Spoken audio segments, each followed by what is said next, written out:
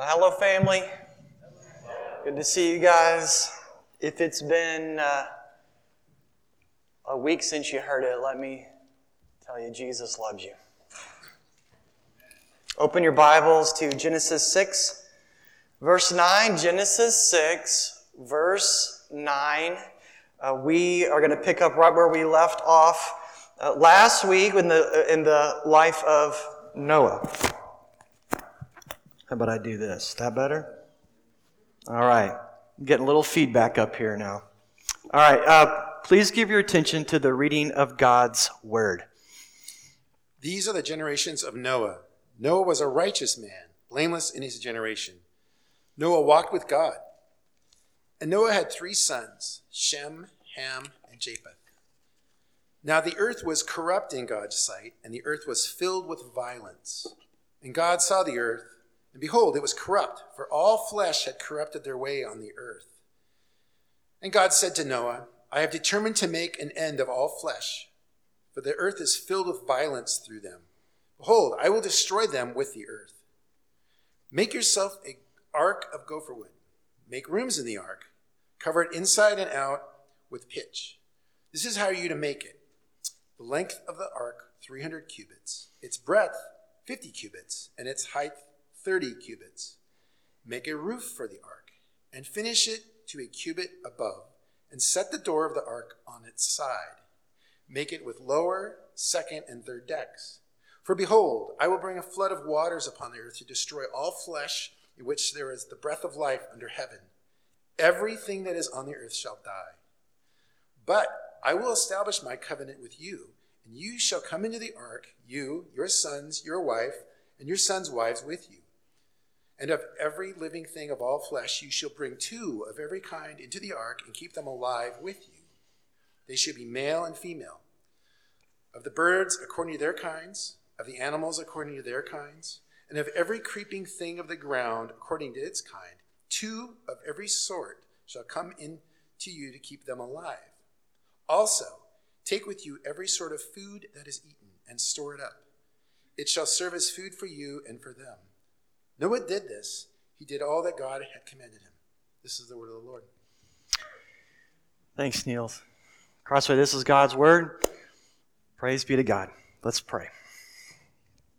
God, we love you.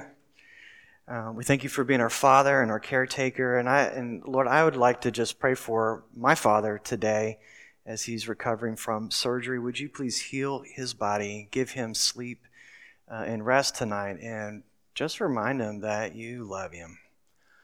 You really do love him. Lord, you say that man does not live by bread alone, but by every word that proceeds from the mouth of the Father. So, Lord, would you do today what I cannot do myself? Would you feed your lambs? For we're hungry. And I ask it in the sacred name of Jesus. Amen. Amen. One point that Genesis really wants us to grasp by this point in the story is that sin is not just some small nuisance that kind of dies off after a generation. Sin endures. And not only that, it spreads. It spreads from 2 individuals to an entire family, to entire groups of people that are living together. And this week we see that human sin has now spread to every person on the planet. Sin is the universal problem of humankind, and it causes multi-dimensional destruction on each of those fundamental relationships that make up reality. And God is, at this story, part of the story, God looks over everything that He's created and that He's organized at this point in history, and He sees what has happened. He sees that instead of it being full of cultivated land and cultivated creatures and beauty and order, it is full. The earth is completely full of corruption and chaos.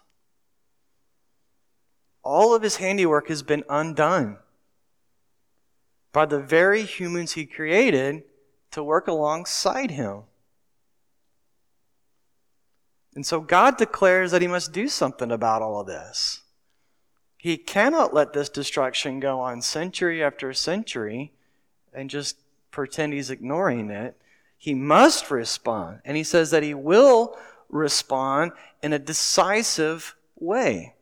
Today we're going to see that God's response to our sin is righteous judgment and amazing grace. God's response to our sin is righteous judgment and amazing grace. We're going to look at each of those in turn today. First of all, God's judgment is destroying what we have already destroyed. God's judgment is destroying what we have already destroyed. If you'll go with me to verse 11 through 13, it's right here. Now the earth was corrupt. We're going to come back to that word. He saw that the earth was corrupt in God's sight, and the earth was filled with violence. And God saw the earth, and behold, it was corrupt, for all flesh had corrupted their way in the earth. And God said to Noah, I have determined to make an end of all flesh, for the earth is filled with violence through them. Behold, I will destroy them with the earth. So let's be honest. God's judgment is something that we're kind of uncomfortable talking about. Amen? It's not really a touchy-feely kind of topic. We don't like bringing it up. We don't really like talking about it a whole lot. We tend to think that God should just be non-judgmental in all his ways in every situation. You know, like me. Right? Isn't that how we think? And so we can hear God in this text, God said that he's going to destroy all human and animal life. And it can kind of sound to us like he's like throwing this temper tantrum. Like he's like a little 3-year-old that's shaking his fist and kicking his feet. Right? Like, he just kind of woke up one day in a bad mood. And he's going to smite everybody. Or like, God's, you know what, he's just not getting his way. We're just not doing what he wants, and he's not getting his way, so he's going to flex his muscles, pitch a fit, and wipe out all the humans. That's kind of how we can read that. But I want to suggest that that's not what God's doing here. This is why we need to read the Bible slowly. Okay? We miss stuff. There's some things that are actually right here in this text that would help us frame God's judgment as righteous, and I would say even reasonable. Reasonable judgment. Okay? Well, one of these things is this. The word that's translated corrupt or ruined, and the word for destroy, did you know that's exactly the same word in Hebrew? I don't know why that the English translations have translated those two different words. Those are the exact same words. And I think that matters. God looks and sees that all humans, without exception, have participated in destroying his earth, and so his creation. And so in response, God declares he's going to bring about the fullness, the destruction that humans have begun. That humans have started. In other words, God's judgment on humanity is not an emotional fit of rage or something. God is merely completing or finalizing what we have already done. His judgment is completely fair. In fact, his judgment is actually good for the rest of his creation. God says that he's been patient for many, many years and many generations, but people have taken advantage of that kindness. Instead of repenting, they've increased in their wickedness. They've invented new ways to resist and rebel God and get around his rules and get around his laws and find the loopholes and all that. And so by this final act of destruction, God is actually putting an end to the violence and the vandalism which we polluted the earth. He's like saying, hey, this isn't good for anyone, and you know what? I'm just going to stop it because they're not stopping it. Here's another clue in the text that helps us reframe God's judgment of human sin. The word for corrupt in the original Hebrew language means to ruin or destroy. That's what corrupt means, like corrosive. It's ruin now or destroy, okay? So with that in mind, let's reread a couple of these verses. You ready? It has a little bit of a different meaning. The earth was ruined in God's eyes. God saw that the earth was ruined, for all flesh had ruined their way. Okay? So human sin is not merely rebelling against God and His laws or rebelling against the way that He has structured reality and the categories. That is part of it, but Genesis is telling us here that that's not the only thing that sin is. Genesis is teaching us that sin is also a ruining or a spoiling of what God has created and designed good. Which means there's actually a way to follow the rules and still ruin stuff. Let that scramble your categories. It's kind of like this. This is what the text, I think, is kind of bringing out.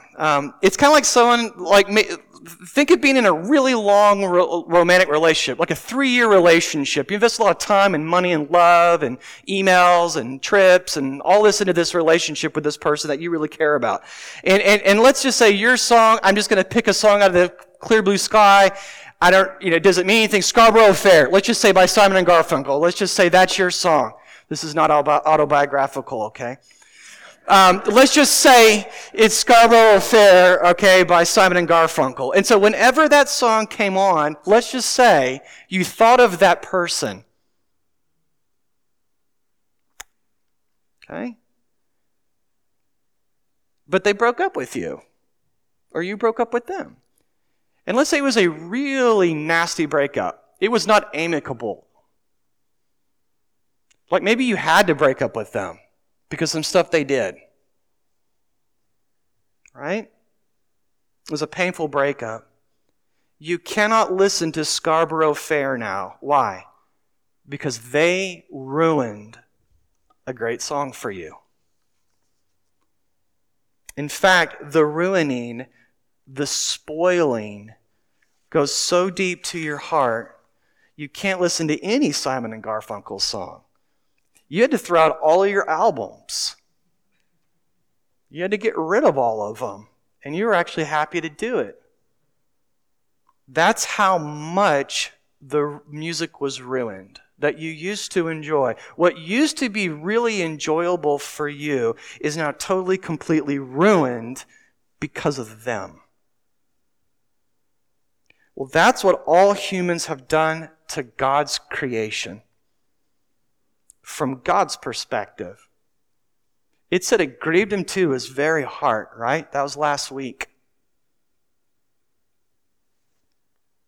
This is the doctrine of universal human depravity. We have ruined the beautiful music that God has made. How? By filling the earth with the sounds of violence and sounds of tears. Violence means to violate, right? It means to violate by imposing your will on someone or something else without asking permission. You're just going to do what you want to do. So violence doesn't have to be physical. Right? Genesis confronts you and me with this very uncomfortable truth. We have and we continue today to ruin God's world by violating His categories, violating His commandments, violating our job descriptions in the world. So instead of being gardeners and cultivators of what God has created, we have chosen and continue to choose to become vandalizers or exploiters of what He's made. We vandalize or exploit God's covenant of marriage. We vandalize and exploit the environment. Other image bearers of various age groups, the purpose of work, and even ourselves. So God clearly names and declares the source of this universal vandalism and spoiling as all flesh. That's the phrase He uses repeatedly. It's because of all flesh has done this. Notice, not some flesh, right? That's not what the text says. Not most flesh. What's the text say? All flesh, right? It's not the moon or the rivers or something that's caused this ruining. It's the humans. that have done it to the moon and the rivers and the mountains and everything else. It says it's us. It's humans. God proclaims that all flesh are actively and currently participating in the vandalizing, exploiting, or spoiling of what He has created good. Guess what? Guess what? That includes you and me. Not one of us is exempt from this declaration that God makes over what He sees. Now let's just take a step back and remember the purpose of Genesis. We talked about this the first couple of weeks. The very purpose of these first 11 chapters of Genesis is to give us a framework, to give us a story to understand reality as we are bumping up against it, to help us make sense of what we're bumping up against every day, right? And so here's my question. How does this particular truth, this reality, the doctrine of human depravity, how does that truth, get this, impact our evangelism to the world? How do you think it would impact our evangelizing to the world? I think that it means that our witness as Christians to society must include an honest confession of our sin. That we, believers in God, we must admit that we also participate in the decreation of God's world. This means that we, Christians, have also, get this, contributed knowingly and unknowingly to the coming judgment of God. Why? Because we are part of all flesh. Let me come at this from a little bit of a different perspective, okay? The non-believers that I've been having conversations with recently, they're looking at the brokenness of the world around us, and it scares them. Just so you know, if you don't talk to a lot of non-believers, and I hope that we will be doing more of that, but it makes them nervous, and it makes them sad too. They're troubled by it just like you are, just like I am, okay?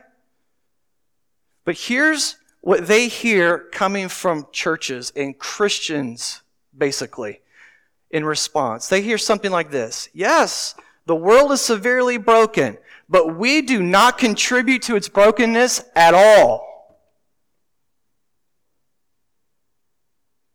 We're the good guys. And guess what? They find that response unbelievable, not believable, to a group of people who claim to hold to the doctrine of universal human depravity. They don't know how do we square that circle, right?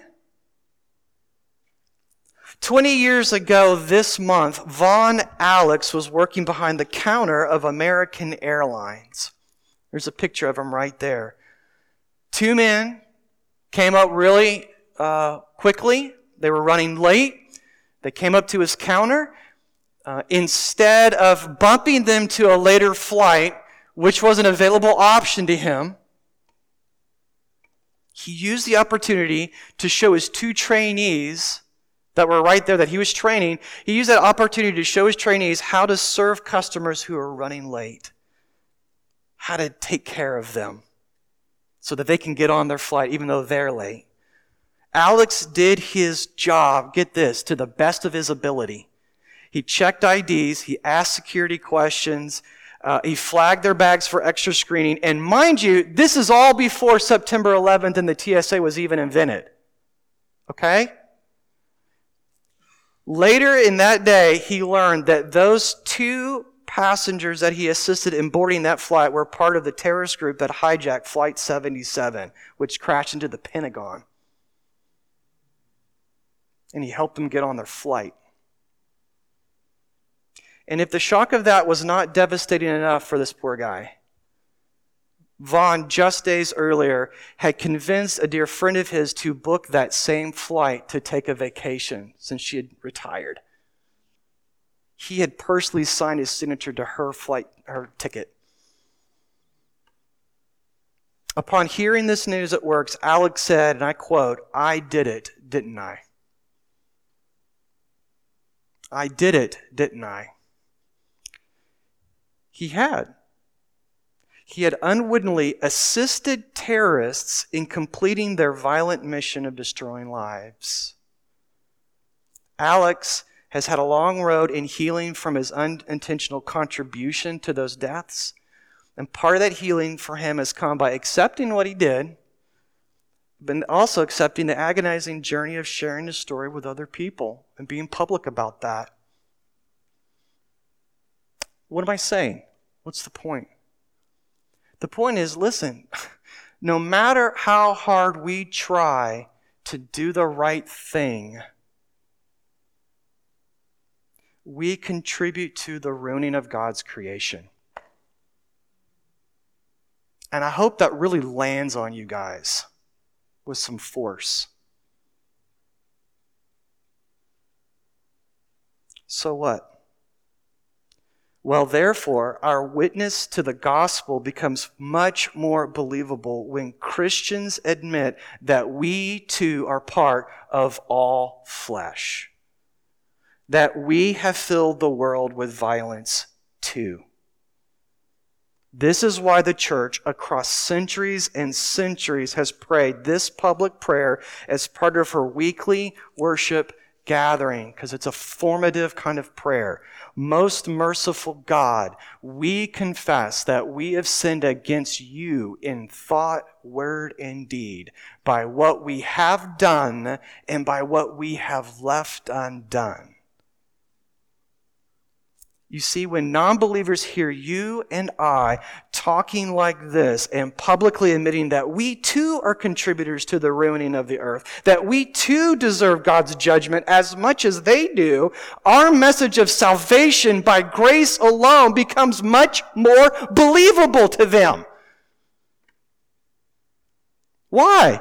Because we're saying we need grace too, really badly.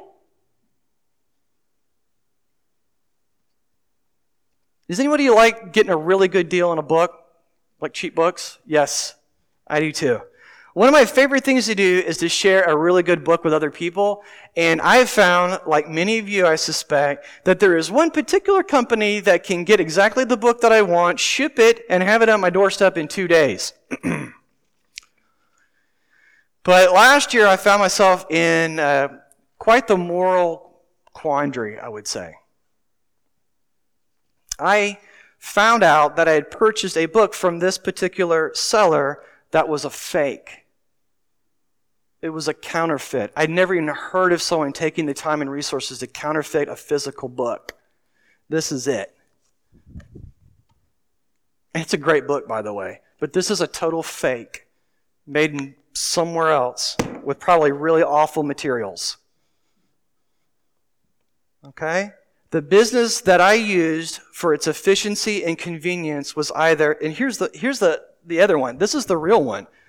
And if you got this one first, you wouldn't be able to know because you didn't have the real one to compare it with. Here's the real one. They look pretty close, don't they? That's how good they are. And so this business that I used for its efficiency and convenience was either knowingly or unknowingly shipping out counterfeit books to the planet, to the whole world, not just to me.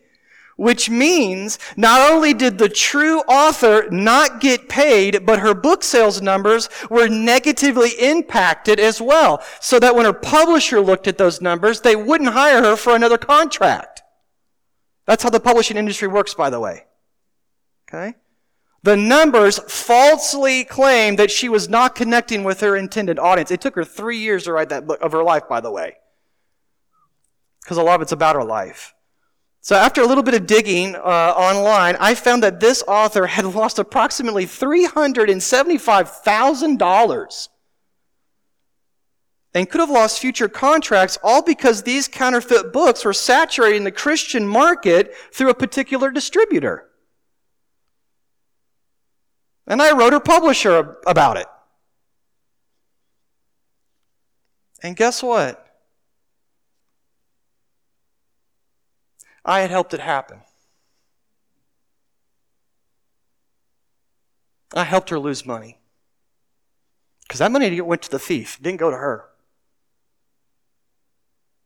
I had unknowingly participated in the damage of her career, of her salary, and even as her confidence as an author.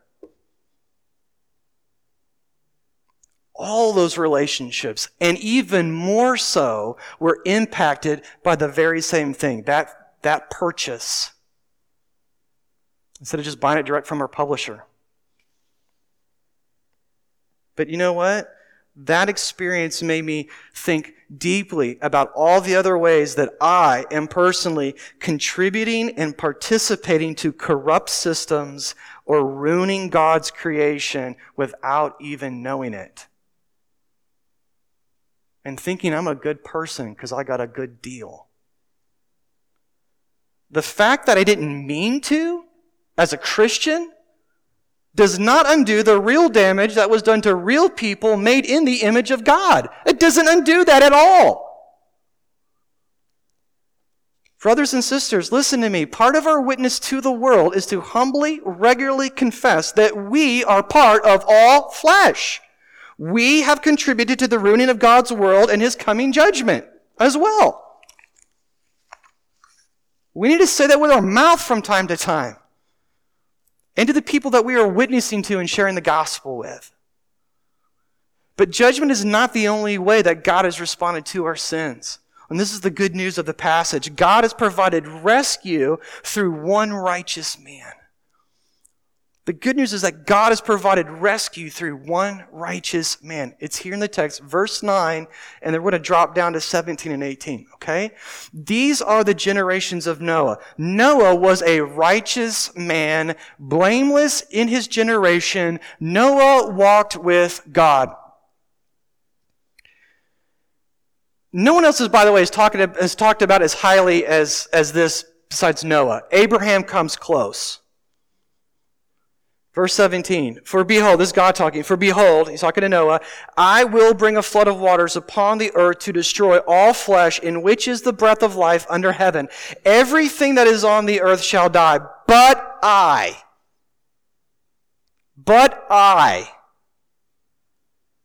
will establish my covenant with you.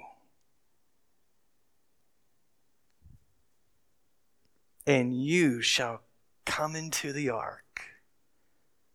You, your sons, your wife, and your son's wife with you. And so God says He's going to ruin what we're already ruined by bringing down His judgment in the form of a watery flood. But before He does this, God reveals His plan in advance to one man, Noah.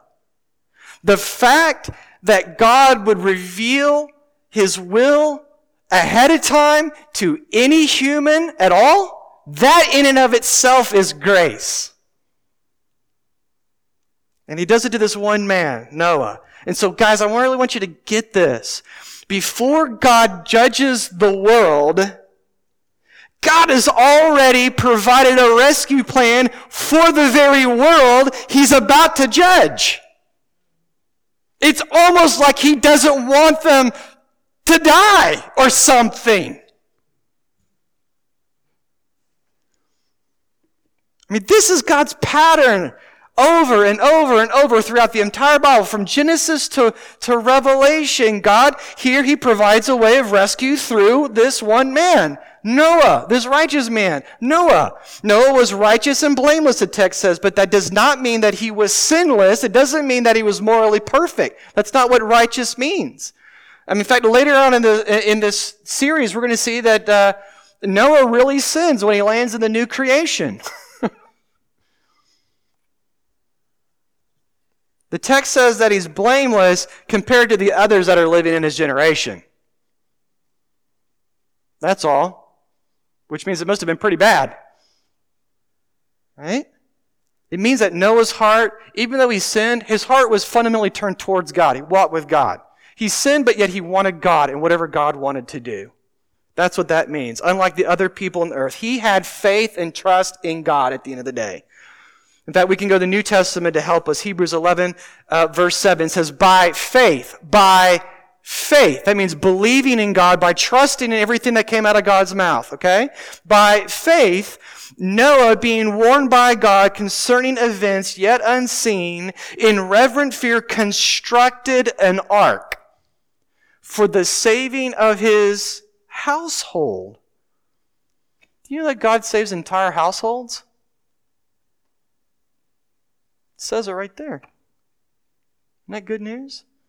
By this he condemned the world and became an heir of the righteousness that comes by faith. We're all saved the same way, by faith in God. Noah's faith, demonstrated through his visible obedience to God's command, his faith was counted as righteousness. And so here's the thing, and this is what's so cool to me. Through the faith of Noah, others were saved. Did you catch that? Through the faith of Noah, other people were saved. 8 in all. His wife, sons, and daughters-in-law. There is no way they could survive God's flood on their own. But God provided an instrument of salvation. An ark built by Noah. And God provided the means of appropriating that instrument of salvation. The faith of Noah. The faith of Noah and God's promise. God said he's going to do it, and so I believe he's going to do it. So I better do this. He didn't make his covenant with everyone in the family. He made his covenant with this one person. But yet they were all blessed. God says he's going to make a covenant only with Noah. He says with you, right? And yet his entire family benefits from that. His entire family is rescued and saved from God's judgment. Listen, they are the recipients of the rescue. Why? Because of the faith and the obedience of Noah. They are saved from the flood of judgment. Why? Because they are united to Noah. Not because of anything in them, but because they're united to Noah. They entered into Noah's ark.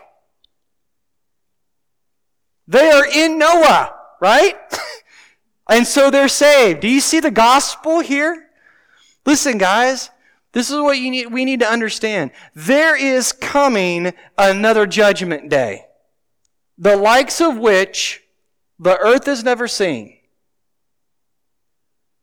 where God is going to ruin what we have continued to ruin far more than a couple of generations with our own sin. But this is going to be a final judgment, because this is going to be the last time. God's going to make sure it's the last time and it doesn't happen again, because he's going to destroy even sin. But here's the good news, that God has provided one righteous man to rescue us. And he is way more righteous than Noah, because his faith was perfect and because his obedience in a corrupt generation was flawless. It is through the faith and the obedience of Jesus that many are saved. That many more than 8, okay? Many more than 8 are saved through the faith and obedience of Jesus. And aren't you glad for that? And that's why he's the true and better Noah. It's the only reason why I'm saved. And Romans 5:17 spells this out even more clearly. For if because of one man's trespass, death reigned through that one man, much more will those who receive the abundance of grace and the free gift of righteousness reign in life through the one man, Jesus Christ. What does that mean? What does that mean for us? It means that Christians, we can honestly confess and grieve over our sins. We can call it by its right name. Whether they be intentional or unintentional, we can pray that prayer honestly and openly. The gospel makes it possible for us to do this, because the gospel of Jesus tells us we are not saved by our own righteousness. We are only saved by the righteousness of Jesus Christ, and we inherit that. It's imputed into us. Okay? Yeah, you may be, compared to the rest of the world, and compared to your neighbors and compared to your coworkers, you may look more righteous than them. But not compared to Jesus. How's that grab you? So what? So stop talking about how righteous you are. I mean, that's a pretty simple application, but how about this? Stop thinking about how righteous you are when you see the unrighteous around you. How about that? How about you stop placing your trust in your morality, in your goodness, in your righteousness, and instead place your trust in Christ? And I'm talking to the Christians in the room, right? Put your trust in Christ's righteousness, in Christ's obedience, in Christ's faith in the Father. He is the true and better Noah. He is the ark. He didn't build an ark. He is himself the ark. Built by an obedient faith in the Father that saves all who enter it. So enter it. Well, I did that once. Well, keep doing it. Keep going into Christ. Keep entering Christ. Listen, get out of your righteousness and get into Christ's righteousness. Day after day after day. Or if you're like me, I got to do it hour by hour because I'm always I'm not there. Get out of your righteousness and get into Christ's righteousness. How? By faith in Him, by trusting what He has done. Right? Listen, confess your sin. Don't say I'm not a part of any of this. Say I'm a part of all of this. I'm a part of this. And praise God, I need Jesus, and He's covered me, right? Confess your sin, trust in Christ, and your conscience will be washed clean. Like taking a bath. That's His promise of peace to you and me. And we experience that every single time we do that. It's a fountain, it's a river of living water that never runs dry. It's ever renewable resource. Isn't that great? And that's the gospel of Jesus Christ. Let's pray.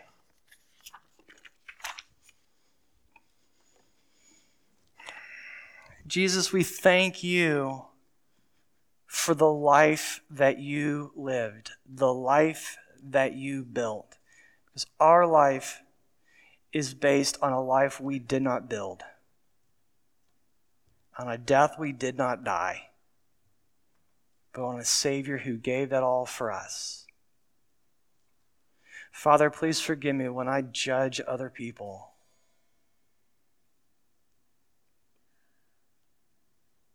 And I think I'm part of the solution. When you've shown me, I contribute to it, even unintentionally. Even on my best days when I'm trying really hard, I still do it. And I need you. And I pray for my people here today that they would see that too in them, and they would go to you and get grace and get your love, your forgiveness, and that we would be a better witness to the world. That's why you put Crossway here. That skeptics would come to know Jesus. And it's in your great and sacred name I pray all these things. Amen.